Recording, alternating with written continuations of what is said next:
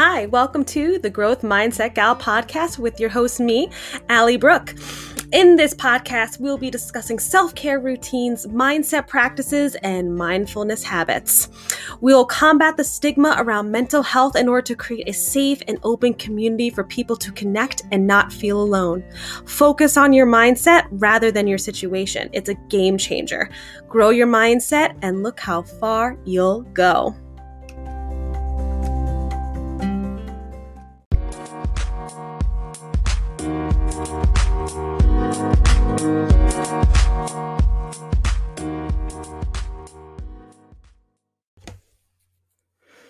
Hi guys, and welcome back to the Growth Mindset Gal podcast with your host, me, Allie Brooke. Happy Mindful Monday, everybody. I hope everyone is doing well and ready to start off their week on a positive and mindful note. I just want to take a moment to thank everyone who's been listening so far. I am on Spotify and Apple Podcasts and Google Podcasts as well. And if you are listening on Spotify, make sure to follow me for any updates on new episodes. And then if you're listening on Apple Podcast, please make sure to subscribe, rate, and review. I really want to know what you guys think of this podcast so far. If you want to talk to me or ask me any questions or give me any ideas for the podcast, my Instagram, if you're not already following me, is at the Growth Mindset Gal. I'm pretty much very active on Instagram. I also have Twitter. It's at Mindset Gal, but I'm pretty much just regurgitating what I put on Instagram onto my Twitter. And then I'm also on TikTok, which is at Growth Mindset Gal, if you want to follow me on any of my social medias. But I want to take a moment to really thank you guys for listening so far.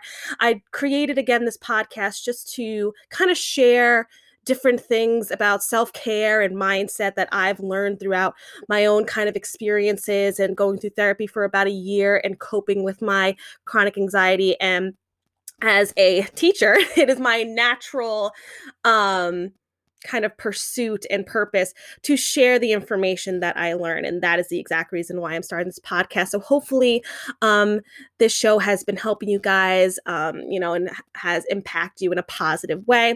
And if you have any questions or you want to share ideas with me or guests I should have on this podcast, please DM me on Instagram. I'm more than happy to answer any questions or talk about any topics as well. So, my growth mindset gals and guys, it is Mindful Monday, and the first segment of every Growth Mindset Gal podcast is a little quote from the Doing Well Daily Journal. So today's quote is, "Take the chance." Take the chance. And I think that is literally like the motto for 2021, at least for me, and I know for many others as well, is just take the chance. Because what I personally learned from going through quarantine of 2020, living through a pandemic, is just life is too short to just go through the motions and live life safely. I actually started reading this book, Choose Wonder Over Worry by Amber Ray. I love it so far. I'm going to do a whole podcast about the books that I enjoy for self-care and self-development. And I'm about a couple chapters in, and a line that really stood out to me that kind of relates to this Doing Well Daily quote is, "Don't die with your dreams still inside you." And I was like, whoa. Like, don't die with your dreams still inside you. And that struck a chord with me because I know a lot of people, they take their comfort zone, easy way lifestyle, and they just kind of go by the books. And I was very much like that. I'm an Enneagram 6, and I like routine and I like structure. I don't really like taking any chances, but what being in a pandemic and quarantine, all the things that happened in 2020 has made me realize that life is just too short to worry about what people are going to think of you, and that sometimes you should take a risk if, you really feel a deep purpose and service inside you to share with the world. So definitely take that chance. What's the worst that can happen? You fail, okay. So now you learned what works and maybe what doesn't work, and then you can move forward from it. And I know it's easier said than done, and I'm still coping with that kind of fear of failure sort of deal. But I definitely think 2021 is the year for people to be taking more chances and serving their life's purpose, because I truly believe that everyone on this planet is here with a service and a purpose, that you are here to contribute something to this world, either small in your community or big globally. Everyone has something to offer. So take that chance, right? Make sure you have a plan, right? Just don't go take the chance willy-nilly. That's where a lot of people kind of get off the rail with that. Take a chance, have a plan and a strategy in mind to take that chance and do it, because life is short and you don't want to die with your dreams inside you.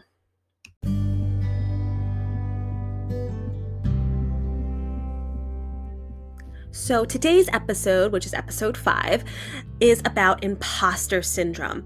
And I've kind of learned throughout going through a year of therapy what imposter syndrome actually is. So that's what we're going to be focusing on today, is what is imposter syndrome? What are the different types of imposter syndrome and how can we cope with it? Because many people have it and they think it's maybe just a little bit of insecurities here and there, especially, their skills and their work ethic and the skills that they can provide for people. But it kind of goes much deeper than that. And that's the topic I really want to focus on today. And before we get to the imposter syndrome and how to cope with it, I wanted to read you guys a blog of mine, which is on medium.com. My blog is in the link in my bio on Instagram. So here we go. The blog is called "Don't Drink the Poison of Perfectionism." Throughout your life, you naturally wanted to be amazing at every skill or job life threw at you. Our human state, at our core, is the aspiration to be wanted or needed. We enjoy being the friend everyone goes to for advice, or the coworker that presents professional developments because we're doing a phenomenal job. The moment we feel useless or unsuccessful in our inner circles, we collapse into ourselves. Thoughts flood our minds with, "I'm not good enough for this job. I'm not a present friend. I'm not giving my all to this relationship. I did the workout not as great as I wanted to. I'm so lazy. I'm giving all aspects of my life 50% of me and not 100. As we go through this state of intrusive thoughts, our perfectionism self-talk comes into play. What is perfectionism, though? It's the refusal to accept any standard short of perfection. The idea of perfectionism does not start in adulthood. It's intertwined in our childhoods, and we did not even realize. As children, we often refuse to do homework, go to that dance recital, or sports games because we were not perfect at that skill. Sorry, my dogs are barking in the back. That's what happens when you have a Chihuahua. What we tend to forget is we are human. Naturally, we as a human race are imperfect. If you are perfect, I'm about to blow your cover. You are not a robot. Humans are meant to be lifelong learners. Over the course of our lifetime, we learn so much and gain new ideas, skills, and motivations. We do not pop out of the womb with a doctorate degree. We learn, we apply, we share our knowledge with others. Here's a statement to put into your mind. We are all just trying to figure it out. We're all just winging it, working hard, and hoping for the best. Breathe, my friend. I'm an educator with a double master's degree, teaching during a pandemic. You best believe I'm trying to just figure it out. I am far from perfect right now. Teaching during these crazy times has taught me many life lessons, and one of them is I'm not perfect. Yes, I'm amazing at my job, I love what I do, and it's my passion to teach the youth of America their history. However, I am far from perfect. Some days I have great virtual lessons and students are engaged, but there are other lessons where it's just me talking because the 3 kids in the room are tired and we're just trying to make it through the day. That lesson also happened to be when my assistant principal walked in and observed the class. She thought the lesson was overall good, but it wasn't my best and the kids need to be more engaged. Instead of saying, "Okay, thank you for your feedback, I'll work on it," like I always do, and then go cry in my classroom because it wasn't a perfect lesson, I spoke up. I expressed to her the reason for my method of teaching this lesson. With our rotated ABC schedule, I haven't seen this class in a week, and I was catching up with their understanding of the content. When this class is at home, they barely did any work, and it's the last period of the day. They were tired, they sit in one classroom all day, staring at a computer with a mask on. So I took the lead in the lesson. She understood and advised just to keep my lessons as engaging as possible. I absorbed her advice, and I'll work on the balance of rigorous instruction and also reading the room. I was proud of myself. I always strive for perfection at my job. I had the thought process of, if I'm not perfect at my job, why am I here? I often struggle with imposter syndrome and still do. If every lesson wasn't perfect, I was a terrible teacher and I have no idea what I'm doing. What is imposter syndrome, you may ask? It's the persistent inability to believe that one's success is deserved or has been legitimately achieved as a result of one's own effort or skills. I would feel as though I did not deserve this job if I wasn't the best. I wasn't the best if my assistant principal wasn't impressed by my work. Gosh, that was so exhausting. I began to learn, though, as long as my students are happy and learning, that's what matters. Not every lesson is going to be amazing, and that's okay. Some of my best lessons were when I read the room and changed my plans and had a great discussion with them. Do not fear failure. It will suck the passion right out of you. Perfection steals your creativity. Forgive yourself and learn from failure. From when we're young, we learn the behavior of perfectionism. Perhaps we should take a step back and teach learning rather than success. Success shows up in many different ways. Encourage the process rather than the product. I try to implement this motivation in my classroom. Encourage work ethic rather than a grade. The reason for this change of encouragement is to teach students that perfection is not success. Learning and hard work is. We are all works in progress, constantly growing and improving oneself. Do not drink the poison of perfectionism. Your worth should not be measured on your perfect job, perfect body, perfect house, perfect car, etc. Your worth is determined by you. Give yourself credit.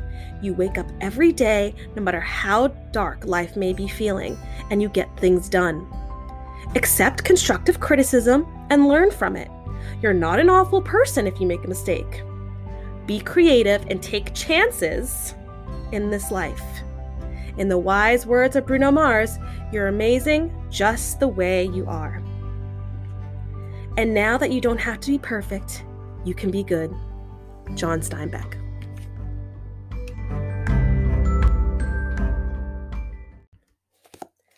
I hope you guys enjoyed that little story time blog blurb. Again, that blog can be found on medium.com, and the link for that blog is in my bio on my Instagram. So now let's move on to what is imposter syndrome. I mentioned it a little bit in my blog, and so I want to read you guys the Google definition that I have, because I'm a millennial and I love to just Google things when I want the exact answer. So imposter syndrome refers to an internal experience of believing that you are not as competent as others perceive you to be. Which is like, it's wild to me that people just assume they're not good at something, or they're like faking it till they make it, but they have all these credentials. They did all the work to get to where they are in life, and they still feel like someone's going to figure them out, that they're not as good as people actually perceive them to be. And I realized this is what I do as I was having a conversation with my therapist one time. And I was telling her about my work ethic. So I've grown up with, when you work hard, you get what you want. Instilled in my brain. If you work hard, you study, you try your best, you are going to get your goals that you're trying to accomplish. Which is definitely true. But a side effect of that mentality is you need to always do a good job. When you don't do a good job, you're useless. So everyone would always compliment me through my life. Oh, Allie has like such a great work ethic. work ethic, work ethic, work ethic. She always, keeps climbing and keeps doing what she has to do. She always hands in her assignments on time. She's always on time for things in general. And so I kind of always had these, ideas and cloud around my head of my worth is my work ethic, right? Everyone finds value in me because of my good work ethic at volleyball practice, in school, at work, right? Allie is always reliable because she always makes sure she has things done. And that's a very good quality. And I love that quality about myself. But I constantly feel throughout that kind of process of my work ethic is all that I am, I constantly fear messing up because people rely on me so much for my wonderful work ethic. So, for example, when I was growing up with my sister and I, she's 5 years older than me. I'm the youngest. And, she was she's the first child. So she was kind of allowed to make the mistakes because she's the first kid and she can just she was just cruising through life. My parents were cruising through life with her because she was their first child.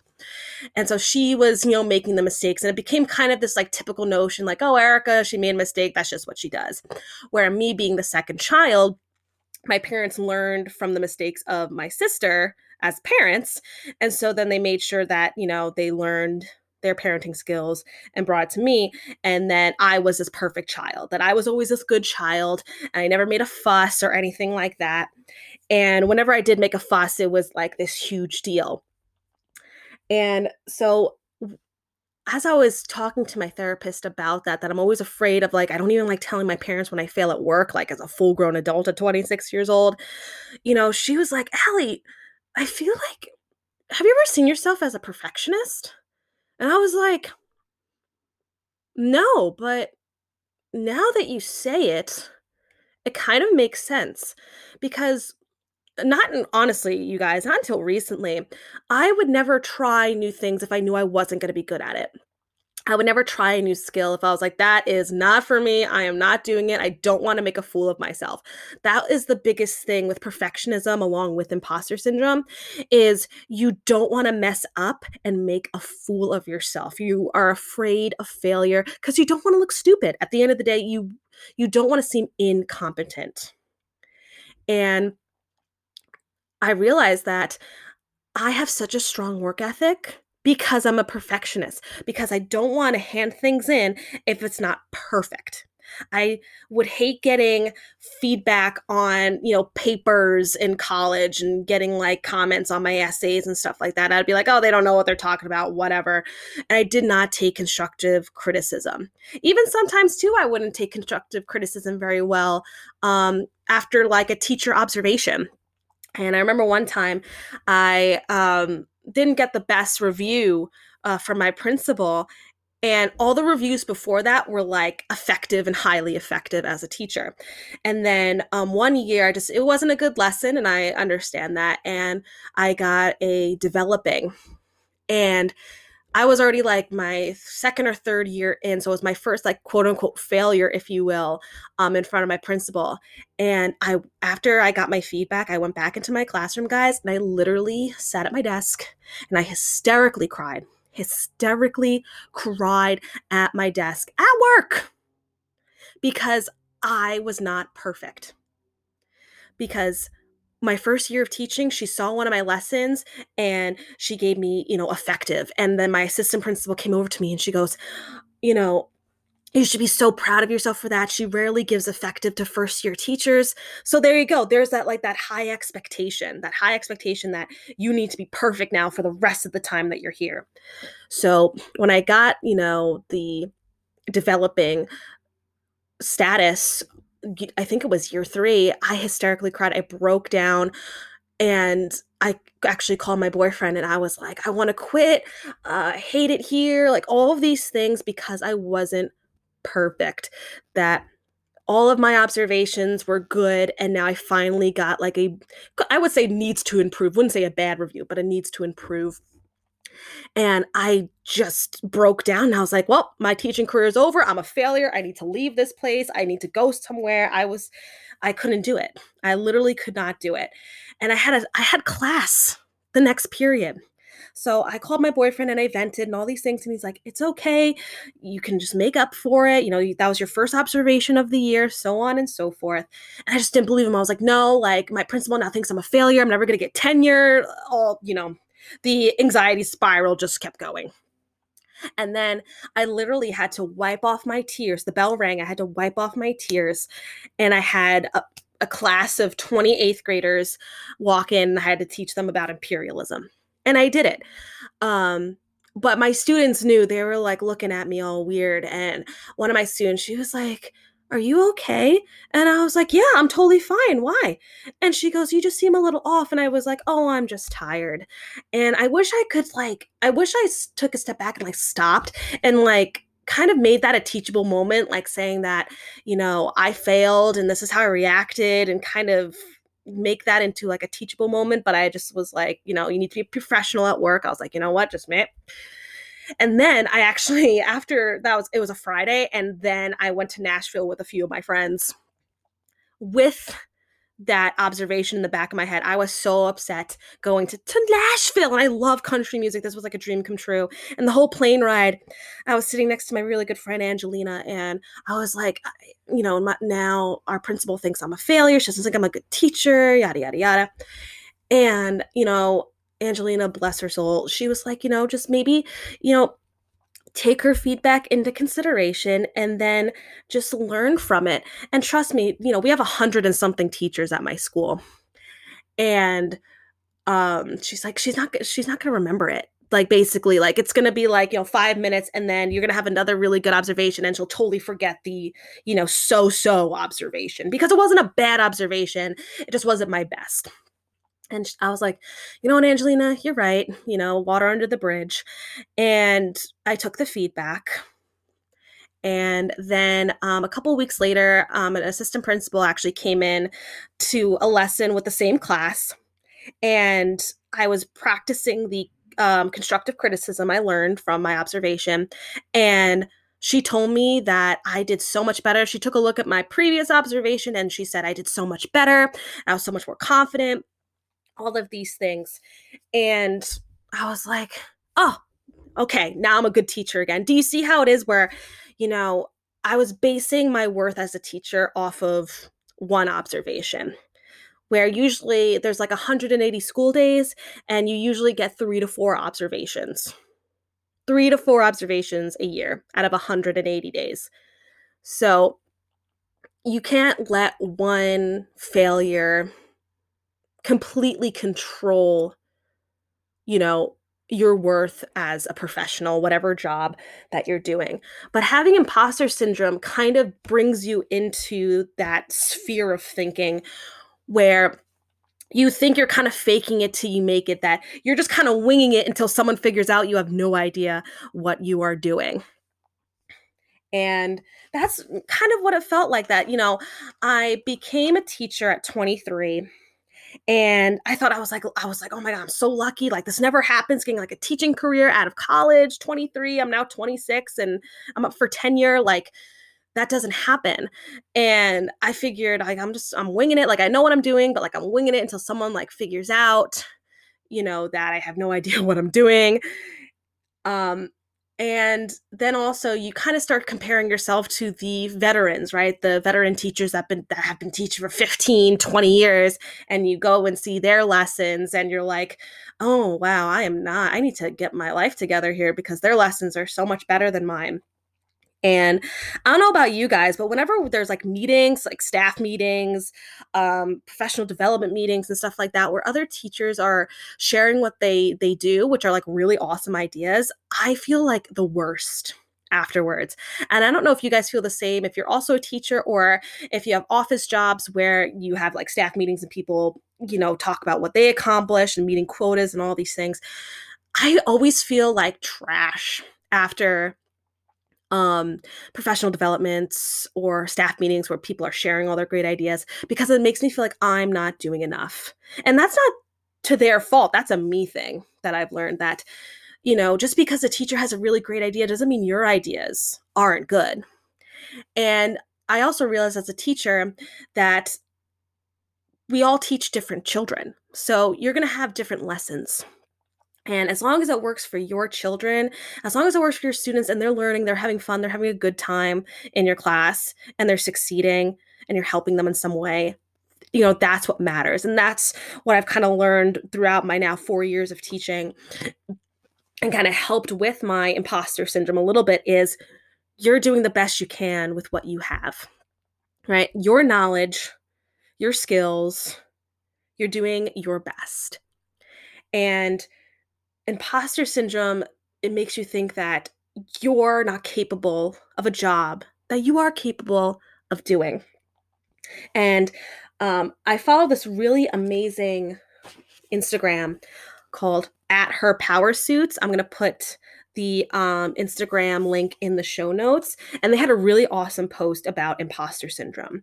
And it's basically all about it's self-doubt and you self-sabotage yourself, that you like don't believe that you deserve to be at your job or your school or on a team. You think you got there by luck, and if you make like one or two mistakes, you're going to be fired or kicked off the team or whatever that you're doing. And it's crazy that you have all these qualifications and you did work really hard to get where you are, but your mind plays this trick on you. And that's what I have to break down too is imposter syndrome is your mind playing tricks on you. Anxiety as well is your mind playing tricks on you, because we still have this primal instinct in our heads that anxiety, your ego, imposter syndrome is there to like keep you in your special box, in your safe box. Because, I'm a social studies teacher. Here's a little lesson. When humans were nomads and hunters and gatherers, it was all about survival, right? That your brain needed to keep you safe. So a saber-toothed tiger didn't eat you. Okay. But we live a very different life where our ego, our anxiety, our imposter syndrome are protecting us from taking risks and trying new things because of this fear of failure. And that comes from that fear of the lack of survival when we were hunters and gatherers. Our life isn't like that anymore. But our mind, our primal mind, has not realized that yet. And it's still a defensive mechanism. So that way we're protected. And if we go out of our comfort zone, that's a threat.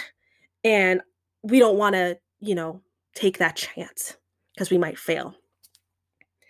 And it's wild that our brain plays tricks on us, because we can be so much more if we just changed our mindset and talked ourselves out of it.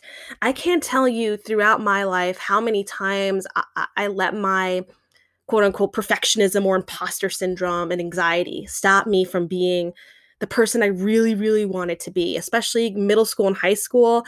I did not take any chances. I wouldn't even tell boys that I liked them because I was the fear of rejection and all of those things. What boy could like me? What boy could find me attractive? I'm not even going to tell them. And, it really kind of made me stagnant in my life at that point. And I really tried to get out of it in college as well. But college, it was a very similar situation because I was on a sports team as well. And you're comparing yourself to your other teammates and all of those things. And so it's stopping you from taking chances. And it wasn't until recently into adulthood that I realized that you need to just get out of that comfort zone and just try new things. Who cares, right? Who cares? And if you fail, you learned a lesson and you move on. I think that kind of no care lifestyle really comes with age, because as you grow older, you care less about what people are going to say about you. You care less about what people think of you. And I wish I can go back to high school Allie and be like, girlfriend, no one cares if you want to be in the school play. No one cares if you love to sing. Sing. No one cares if you want to try out a new outfit. Wear it, love it, work it. Right? And I would stop myself from doing that. I would stop myself from wearing certain outfits because maybe I thought my body type wasn't right for it, but I really wanted to wear it. Or I wouldn't raise my hand in class even though I knew the answer because I was afraid of that 1% chance I didn't know the answer. I'd look like a fool in front of all my classmates, and I couldn't even bear to stand that. And also on the Her Power Suits Instagram on that post where they talk about imposter syndrome. It says that imposter syndrome is more frequent in women than it is men because of the way that boys and girls are educated and raised. And as an educator, I have an inside look on that. And I agree that both boys and girls, especially in education, it differs from household to household. Totally agree with that. But education, the standard American education system, is very different in response to girls and boys. For example, when I'm teaching a class, the students that raise their hands the most are boys. Um, the students that kind of take charge during a presentation are boys. The students that take the leadership role in group work are usually boys. Where girls, they're more, and I was like this as a student too, that girls kind of are intrusive with their intelligence. They don't like to share out their intelligence because I think as an American society, boys are brought up with share your ideas, take control of the situation, be the leader, be the man, all those things, where girls are taught to be soft spoken, taught to be nice and kind and a caretaker, which is all well and good. But girls are not taught to be leaders and strong and outspoken. So then when they come into the classroom, you can see the difference of interactions within a whole lesson. And then I noticed too that girls who are more outspoken in my lessons are tend to be seen a little bit differently by their peers than boys who are more outspoken. Whereas boys who are outspoken in a classroom, they can be, seen as smart or seen as a natural leader or even the class clown, dropping jokes and stuff like that. Where girls are afraid to show their personality in a classroom because they're so afraid to be judged by boys, to be judged by other girls in the classroom. There are so many times where I would see, and I'm not kidding, in the middle of a lesson, just like doing group work, and I'm walking around checking on groups, and I would see girls in my class like on the verge of tears. And I'm like, hey, let's go outside. Are you okay? Let's go talk in the hallway. And we talk in the hallway. And I'm like, what's wrong? Are you okay? And, girl students will be like, so-and-so is spreading this rumor about me because something I said yesterday in class, yada, yada. Like, what? What?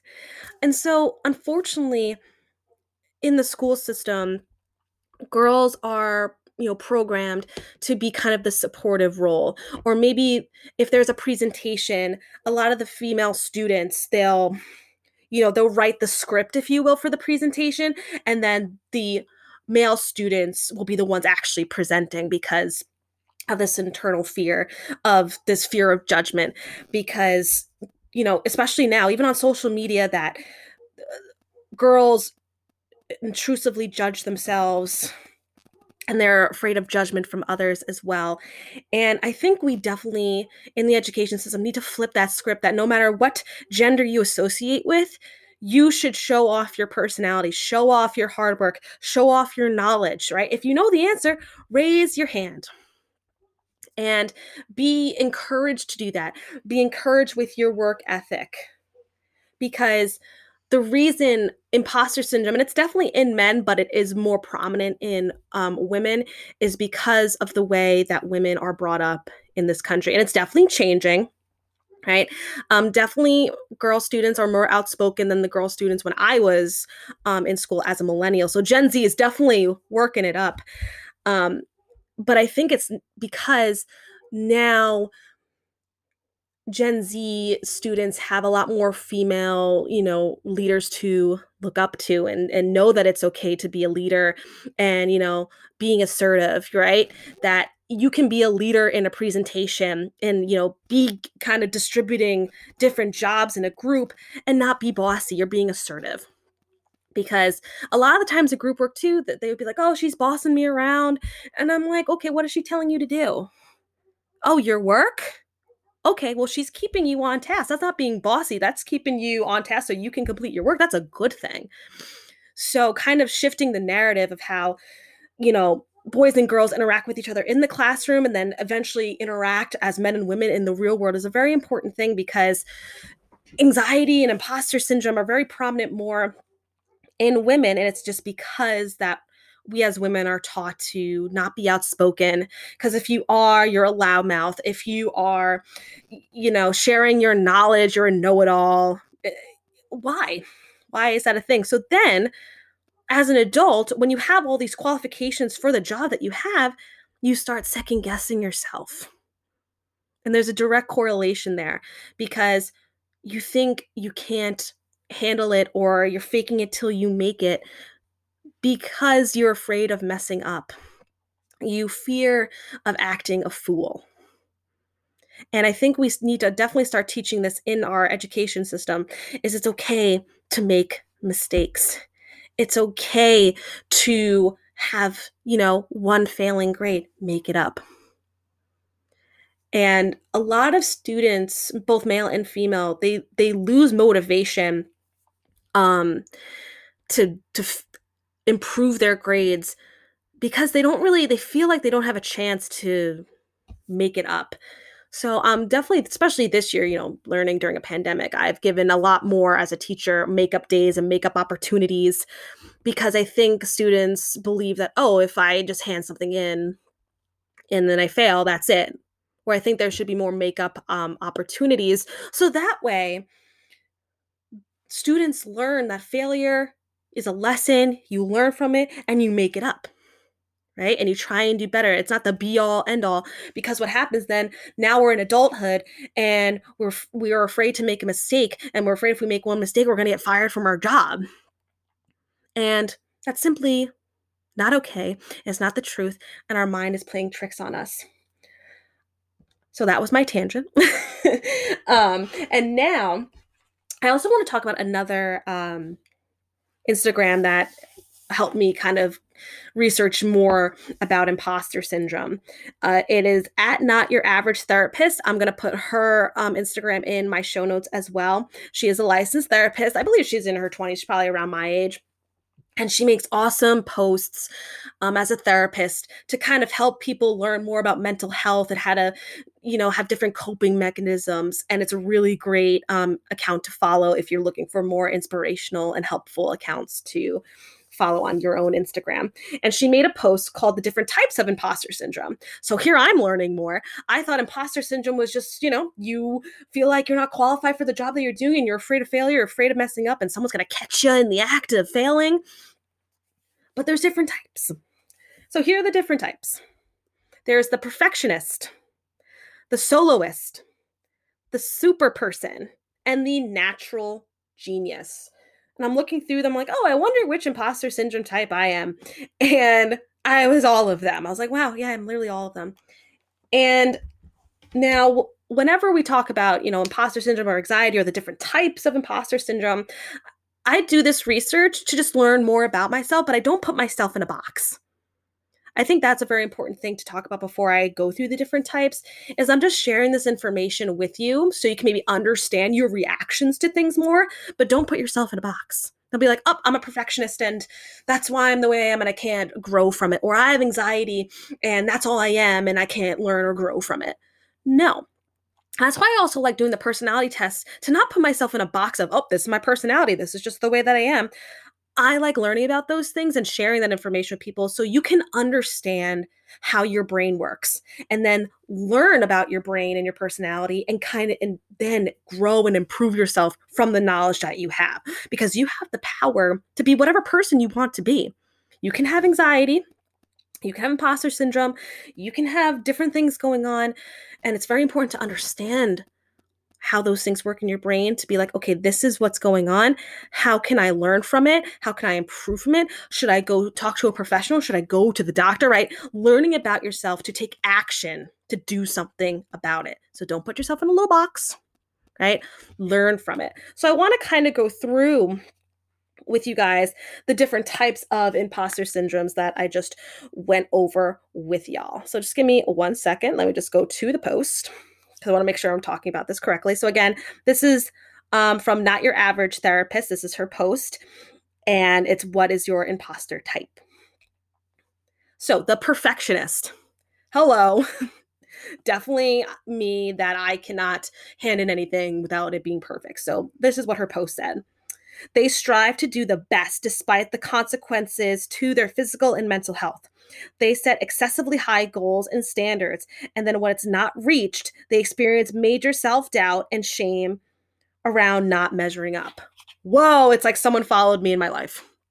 That, yes, perfectionist, they want to meet that deadline, they want to complete that project, complete that lesson, no matter what.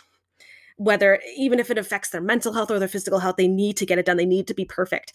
And I kind of realized that with myself too as I grew older, where I was like, no, I can't go hang out because I need to get this done.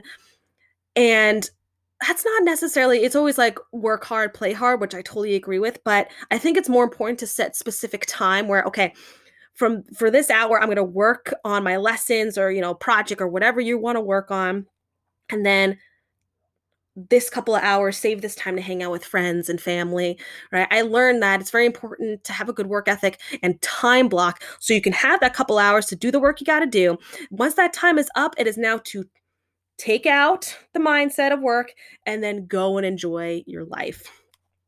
And that's what I kind of learned about my therapist pointing out that I was a perfectionist and that my hard work and intense work ethic is taking a toll on my mindset and how I spend my life, and I need to kind of reflect on that. But with imposter syndrome and the perfectionist, they set, and I do this, set such high expectations for themselves. And then when they don't reach those expectations, they feel like a failure and they are useless and incapable. And I think it's very important with coping with imposter syndrome to set realistic expectations. Still hold yourself to a high standard, but a realistic high standard where it doesn't take a toll on how you think about yourself. Then there's the soloist. They feel as if they are asking for help, and when they do ask for help, they are proving that they're incompetent and that they should be able to complete tasks on their own. They refuse help, and asking for it is so that they can prove their own worth. So again, I definitely do. I hate asking for help. I hate asking for help because for some reason, I feel, and this is just me, and I definitely don't preach this, I hate asking for help because I want to be independent. I want to be like, I can do things on my own to not need anyone's help. And I always thought like asking for help made me seem silly. Like I wouldn't even want to ask my teacher for help. Like I would ask another student because I feared of looking silly or incompetent. And even at work now, like I hate asking, other colleagues for help or even asking my assistant principal for help because I want to look like, oh, Allie knows what she's doing. She got this. She don't need any help. And I realize that's just a very lonely way to go. And asking for help doesn't mean you don't know what you're doing. You're just trying to improve yourself.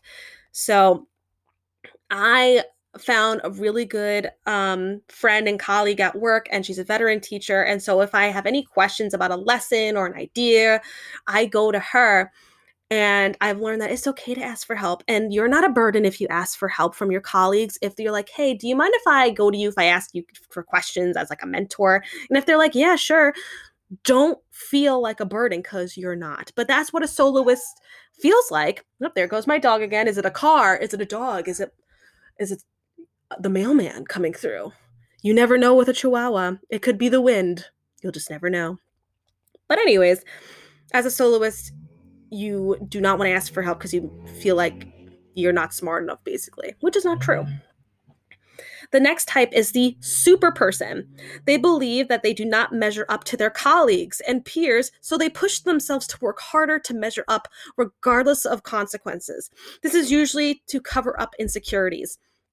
So again, kind of very similar to the soloist, where the super person feels like they are in a job where everyone's so much better than them, so they don't want to ask for help, and they feel like they can't measure up to their colleagues, and so they work themselves and overwork them to make these, expectations so they feel like they fit in.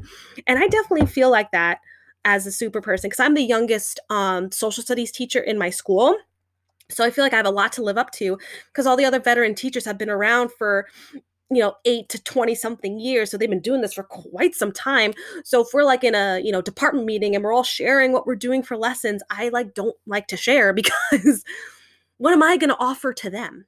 I think to myself, what strategies am I going to offer to them that they're going to gain from it?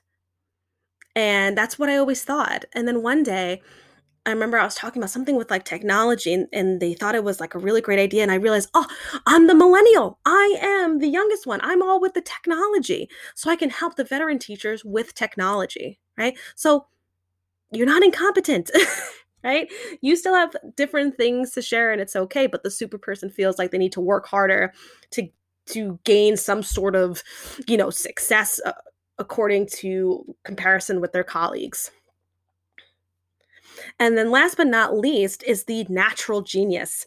They struggle with perfectionism and that if they cannot get something right or done the first time, quickly or easily, then they feel shameful. They usually set the bar high as well as have extremely high expectations for themselves.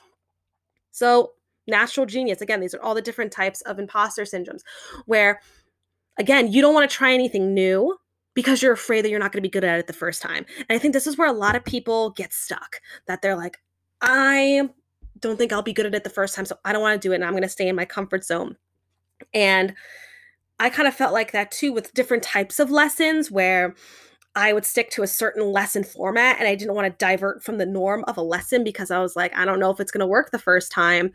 And I kind of learned that it's okay if a lesson the first time you teach a lesson, if it doesn't go smoothly because you're teaching this lesson for the first time to the first class. And also the lessons can change from class to class, how they react to it. And you just kind of need to on the fly just like change it up. And it's okay that if you're doing something for the first time and you're not perfect at it, that's okay. You can learn from it. So again, that was from at your not your average therapist. Again, I'll put her link in the show notes. So I figured it would just be a good idea to go through the different types of imposter syndrome and just kind of realize where you fall. Maybe you're more than one. Just like I was like, wow, I am all five. Go me. And you just knowing those different types, I think is important because now you're aware of it, right? You're not in a box, but now you are aware and you're like, wow, okay, so that's how I react to it. How can I grow from it and how can I improve from that situation? And so I want to now go through our last part of this podcast and talking about how can you cope with imposter syndrome. And again, these are just my ideas that I try and do. If they don't work for you, that's totally fine. I mean, Google can be your best friend. I'm sure there's plenty of other options out there to help you cope with imposter syndrome. But these are just kind of the ideas that I usually do. So what I do if I'm feeling like, wow, I'm not qualified for my job, I journal. And what I write down in my journal, I write down all of my qualifications for my job. So I am a social studies teacher, a middle school social studies teacher. So I would write down, okay, what are my qualifications? How did I get here? All right. So I graduated from high school with a great grade point average. Then I got my bachelor's in history and secondary education with a great grade point average. And then I got my master's degree in special education and literacy with a great grade point average. Okay. So I know it's like a reminder. Okay. I know what I am doing. I'm qualified because here are my statistics. Kind of like a baseball card. Or if you're writing in a journal, I also tend to write a love letter to myself. And I write all my really good qualities and why, people appreciate me and all the things I've done for people and all my really great qualities that help me, that help myself, help others. And just writing a love letter to yourself saying, you're proud of all the accomplishments that you've had. You can either write down too. Another thing that I like to do in a journal is writing down my accomplishments so far at being at 26. What have I accomplished throughout my life? And in your love letter, you can talk about your qualifications. You can talk about your accomplishments. You can talk about your personality traits that you really like about yourself, or, you can talk about your hobbies that you really like about yourself and kind of really hype yourself up in that journal entry. Another thing that I do if I'm feeling like, wow, I just have no idea what I'm doing, is I reread either, on social media posts or comments or letters from students where I made an impact. So if I'm feeling low that I don't know what I'm doing on social media or I don't know what I'm doing as a teacher, I go back to really good blog posts that I wrote where people left comments saying I left a positive impact. I look at Instagram stories or IG or Reels videos that people left comments saying they really loved it. And then I keep student letters the saying how being in my class really made an impact on them. So if you have any of those types of things laying around your house, um, or even just taking a look at different accomplishments at your work that you have done, what I sometimes like to do is I take a look at my best work. So if you had a really good presentation or a really good project that you got a really good response on, take a look back at it. See what your potential is when you believe in yourself. Look back at an awesome video that you made. Look back at an awesome podcast that you made. Look back at an awesome travel blog that you made, whatever your profession or your hobby is, and you're second guessing yourself, go, past memory lane and look at your best work. And whenever I look back at my best work, I remind myself and I'm like, wow, okay, yes, Allie, you you do know what you're doing because look at all these letters from students that you made an impact. Look at this awesome lesson where you got highly effective on. Look at, a blog post that you made that changed someone's perspective. Re-listen to that podcast where a lot of people said that, it inspired them. Then you remind yourself, you're like, oh, I do know what I am doing. Another way to cope with imposter syndrome is definitely just self-care routine. Whenever I'm like overwhelmed and I'm like, wow, I don't know what I'm doing, I go take a nice hot shower and I wash my hair and then I blow dry my hair and I, shave and I lotion up, right? And, men will never know the feeling of freshly shaved legs and nice clean sheets. Huh. But that's what I do. And I, do a little face mask and I get the heating pad ready to go. And then I just lay in bed and I read some of my book or I watch a episode of, the show that I'm binge watching. I just finished Cobra Kai. It was a vibe. I loved it. Highly recommended on Netflix. Also, Firefly Lane I finished. Was such an amazing show because I'm on February break right now. So that's why I have all this time to binge watch and complete Netflix series. But that's what I do is when I'm feeling overwhelmed about something, whether it's work or, social, insecurities as well, I do a little bit of self-care and I just take myself out. I change my situation. That if work is making me anxious or I'm feeling imposter syndrome, I leave the laptop. Okay. I walk away from it and then I go take a shower because when I'm in the shower is when my creativity flows. I don't know if that happens to anyone else, but when I'm in the shower and I'm just like, you have no distractions. There's no phone, there's no TV, there's no radio, there's nothing. You're just in the shower. And that's where your mind goes clear. And, you can think of all these different cool ideas and creative ideas and inspiration. So I do that. So I feel really like refreshed after a shower, do a nice little face mask. And then I just lay in my bed with a heating pad and I watch a show or I read my book and I feel so much better because I changed my situation. Another thing that I do to cope with imposter syndrome is I change the people that I follow on social media because, people on Instagram are called influencers for a reason because they influence the way that you feel. And that's the job, right? So if I'm ever feeling, a little, overwhelmed, I change the people that I follow. I may mute people for a little bit. If for my job for teaching, if I'm just following a teacher that is doing all these crafty, creative things, I'm just kind of not that kind of teacher, but kudos to you guys who are those creative teachers, like those Pinterest teachers, go for it. Do your thing. But sometimes if I'm feeling low and, I just don't really want to see that and that make me feel less of a teacher, I don't unfollow people usually. I just kind of mute them for a second. And then I, unmute them whatever type of mood that I'm feeling. But it definitely helps because social media is what we consume the most. I think the boomer generation, if you will, those are my parents' generations, they're mostly influenced by the news and like TV. But I think the millennials and Gen Z are definitely influenced by social media. So definitely cleansing the social media feed. If you are following people that you feel that are toxic, unfollow them. But then make sure you follow people that are inspiring, that do send out really good messages and make you feel good about yourself, that are like a little bit of an inspiration every time they post something or you see their story or you see their reel or something like that.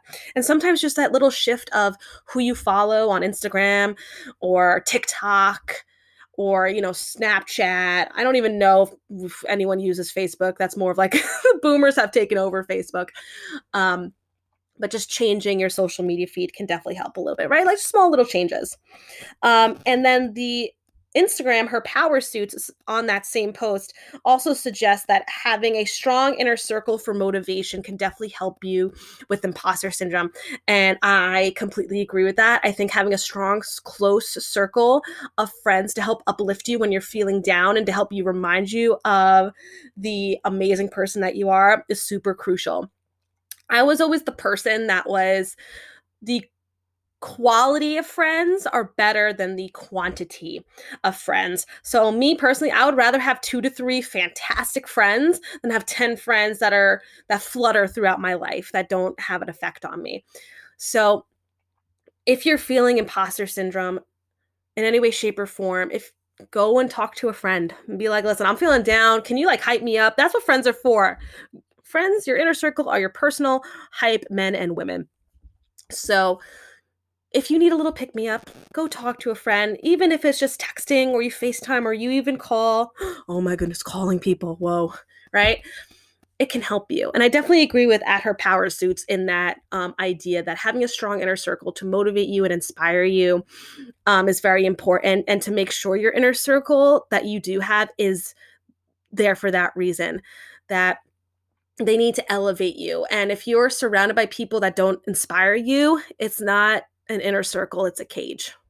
And I heard that saying around and I was like, wow, yeah, that's so true. If you're surrounded by negative people that like to, look at the bad side of things and they don't want to grow and they're not excited about anything or not passionate about anything, that's going to bring you down. So definitely make sure your inner circle is there to inspire you and motivate you and make you feel better after you interact with them. Also, what I do to kind of cope with imposter syndrome is I read a ton of self-development, self-help books. So right now I'm reading Choose Wonder Over Worry by Amber Ray. I read a couple of chapters so far, totally into it. But, excuse me, let me just take a drink of water. 2 self-development books that really stood out to me about like the imposter syndrome was 13 Things Mentally Strong Women Don't Do by Amy Morin, and then You Are a Badass by Jen Sincero. Both of those books talk about imposter syndrome and are like, stop it. Like, this is what imposter syndrome is, and your mind is playing tricks on you. So a huge thing to do is to learn about it. That's how I like to grow and improve on things, is learning about them. So when I first realized that I heavily struggled with anxiety, I read self-help books about how to cope with anxiety, and I researched what is anxiety and why does your mind do those certain things for you. And then I finally went to a therapist and we really dove deep into what is imposter syndrome, what is perfectionism, what is anxiety, why does it happen, where does it come from. And so just reading those books and also doing a little research on my own and finding out why your brain acts the way it does has definitely helped me be more aware of my mindset and my perspective and the way I look at things and my reactions to things. And that's how I've began to grow, is making myself more knowledgeable of why my brain does things. Why do these thoughts create themselves? Where do they come from? And also, what's helped me a lot, especially at work with an imposter syndrome, like I said before, is finding a mentor at work. I think it's definitely a great idea, no matter where you work, is to find a buddy or 2 and have that inner circle at your job, right? Having your inner circle for your actual, life is very important, but also having an inner circle at work is also very important because work is where you spend a lot of your time and you don't want to be isolated at work. It's a very lonely and sad feeling and you put a lot of pressure on yourself, and having like a mentor at work or even a small inner circle at work, it's good because you guys can share and vent and like help each other out with like different ideas that can help at your work zone. So me having a mentor of my friend Megan at my school, where she also teaches 8th grade social studies, and I think she's been teaching for like 8 or 9 years. And I always text her or I go to her room and I'm like, hey, do you have any idea of how to teach this lesson? Or do you have any ideas for me? Or I'm thinking of this lesson. What do you think of it? And she has helped me so much. And it's made my imposter syndrome not, I wouldn't say go away, but definitely decreased it. And I'm more aware of when I'm feeling that imposter syndrome. And then I can go to her as my mentor and be like, hey, I need help. Help me. Another thing that's also super important with imposter syndrome is, if you can, is talk to a professional about it. And I know I have the ability to and the privilege to go see a therapist, and I know many people don't. But if you are able to, and there's a lot of resources too to do research on this, there's a lot more resources today with therapy if you want to look into it. I know BetterHelp. I also use BetterHelp, which is like the online therapy for a little bit, but I was more of an in-person therapy session. So if you want to look into that as well, and also check if maybe your job covers mental health for insurance purposes. But definitely the biggest thing that's helped me with imposter syndrome is talking to my therapist and talking to a professional. Because when you talk to a professional, A, they understand what's going on, and B, they don't have a bias. Like, they're completely objective because they're not in your life, right? They're not your inner circle. So they can look at a situation from a very objective perspective, and they can give you feedback that is actually going to help you. And they are a professional. They know what they're talking about. They know how to help you kind of talk through whatever feeling that you have, and it helps you understand yourself better. So if you are able to, definitely go and speak to a professional. I know there's like this whole stigma around going to therapy. Like, you're broken if you go to therapy, but I simply don't believe that. I think that going to therapy has made me a stronger person. It's made me more aware of my mindset. And definitely find resources. If you are not able to go to therapy, definitely find, there's so many online resources, especially since the pandemic, where the thought of mental health really have increased as a society because we're going through a pandemic. So definitely reach out to any different resources of professionals that can help you with your mindset, because doing that definitely just helped me understand why things happen and has made me see the world in a different way. So I highly suggest that if you can. We are now coming to the close of this episode. I hope you guys really enjoyed my kind of perspective of imposter syndrome, and hopefully some of the things that I did mention to help cope with imposter syndrome can help you in some way, shape, or form. And if you ever feel like you're not qualified for what you're doing, or you're faking it, someone's going to find you out, or, people perceive you as more competent than you actually are, take that time to step back and remind yourself of how great of a person you are.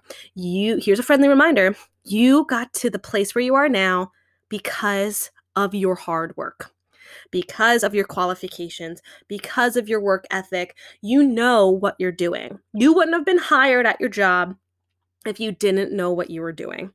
You wouldn't have been accepted to that school if you didn't know what you were doing. And at school and at your work, just know that it is okay to make a mistake. Learn from that mistake. Ask for help if you can. Create that inner circle at work. Create that inner circle at school. so that way you can receive help, because you're not in a certain place just by pure luck. You know what you're doing. It's okay to fail. Take that lesson, learn from it. If you didn't do well on a review, take a look at the review and see what your boss wants you to do, or what your teacher wants you to do, or your professor wants you to do. Take that feedback. And even if you don't agree with that feedback, sometimes you just got to grin and bear it and take the feedback and learn from it. Because you are where you are today because of you. No one else. It's you. You are an amazing person. You have all the skills in the world, and you're still a work in progress, and you can only get better from here. Don't let your mind play tricks on you. You got this. I hope you guys enjoyed this episode.